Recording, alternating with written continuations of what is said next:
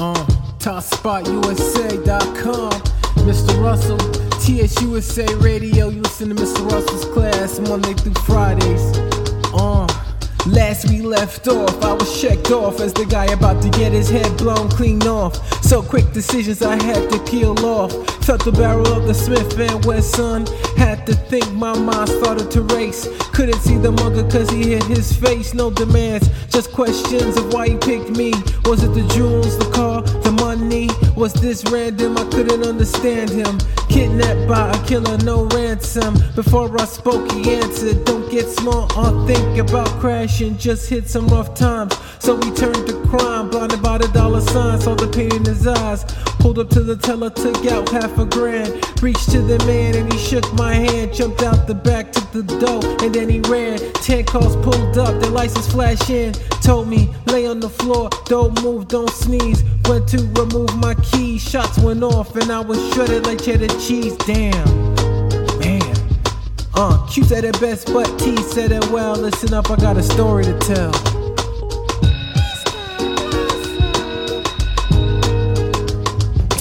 Yeah, you're listening to another episode of Mr. Russell's Class for November 1st, 2010. It's another week. We're getting excited to get into it. We got some new features lined up for you guys, so just make sure that you tune in every day, Monday through Friday, on our iPhone app on TopSpotUSA.com. You know how we do it every day.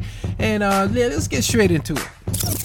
And it was reported that Kid Cudi is divorcing rap music. He's falling out of love with the culture, and he wants to pursue other interests. We actually I'm gonna play a clip from an interview MTV did with Kid Cudi about this very subject. I'm just over rapping. I don't get any fulfillment out of it anymore. Like, I don't really get fulfillment out of writing a 16. That's why you never really hear me on Kanye joints like that. Just for two reasons. He's nothing dope, and I'm just not gonna be rapping on Ye records and getting bodied all the time. And number two, I'm not passionate about it. I'm more passionate when he be like, yo, Cudi, come up with a hook or something, cause he asks me to put up verses down and shit, but I'll be like, I try to procrastinate or disappear or something, you know what I mean? But yeah, I just really get more fulfillment out of singing now. I'm teaching myself the guitar. That's my newfound love. I just never thought that I could play an instrument. Picked it up, just surprised myself, you know what I mean? It's been 2.5 months I've been playing. I'm already starting my next project. It's a rock album. I'm doing a band with Doc called Wizard, you know what I mean? And then I also got Chip the Ripper stuff, you know what I mean? So I've just been trying to just stay busy and work and develop, you know what I mean? Burst mode, it's one of those things. In a brand new segment on Mr. Russell's Class, Money Maker Mondays, where we go over an influential person in hip-hop music, usually executive or CEO. This week, we're going over Chris Lighty. Now, if you don't know who Chris Lighty is, he's the founder and owner of Violator Records and Management, which is home to an impressive lineup of artists. This includes Diddy, 50 Cent, Busta Rhymes, Soulja Boy, LL Cool J, Missy Elliott, and Mariah Carey, just to name a few.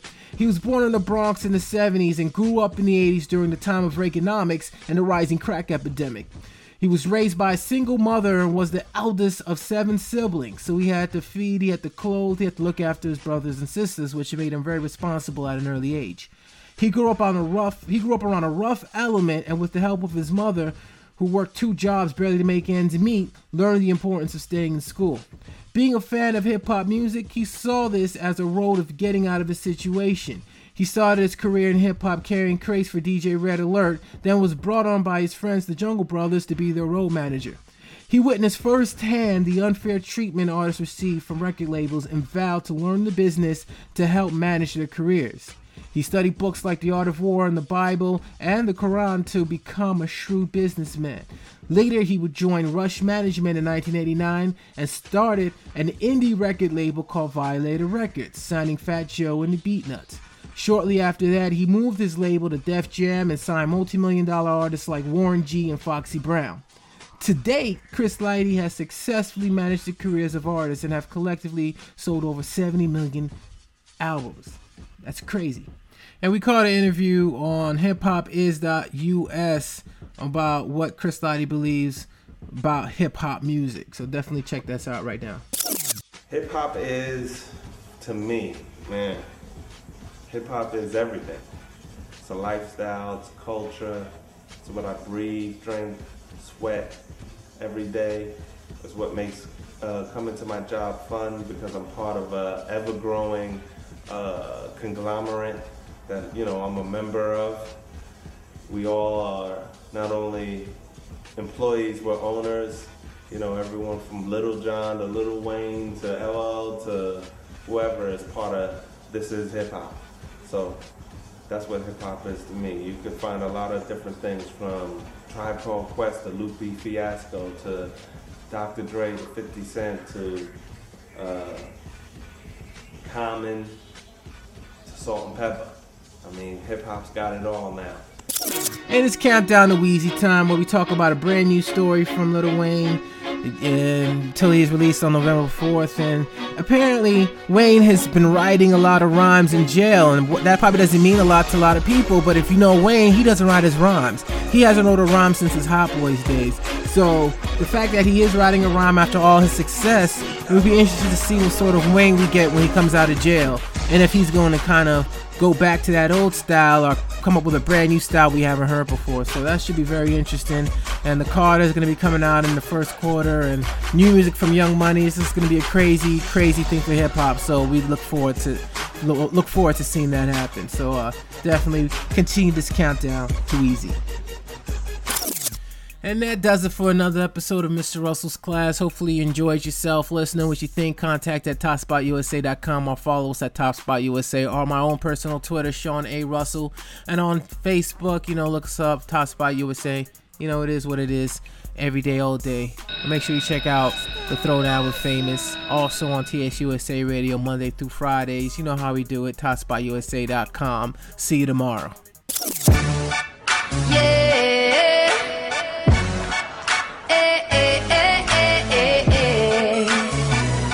We at it again.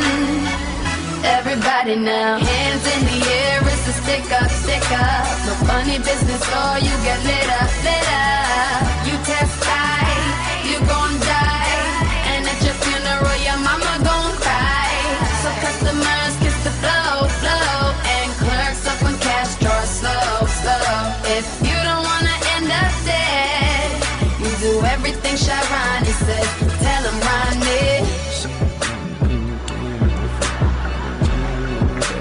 No one in the back can hear you. Sharon, use your outside voice. We don't have time for this. Let's go. So stay on the ground. It's a stick up, stick up. Your wallets and jewels we'll pick up, pick up. Unload the cash, move your ass. We getting money. Tell them Sharon.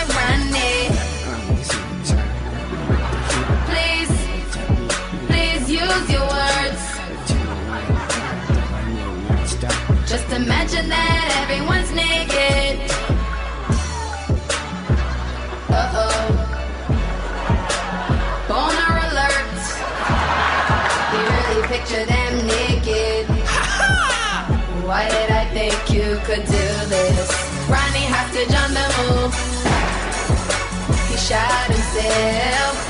And why is your gun so small? The police are on their way. Come out, put your hands up. Good luck, Shy Ronnie. Bye-bye.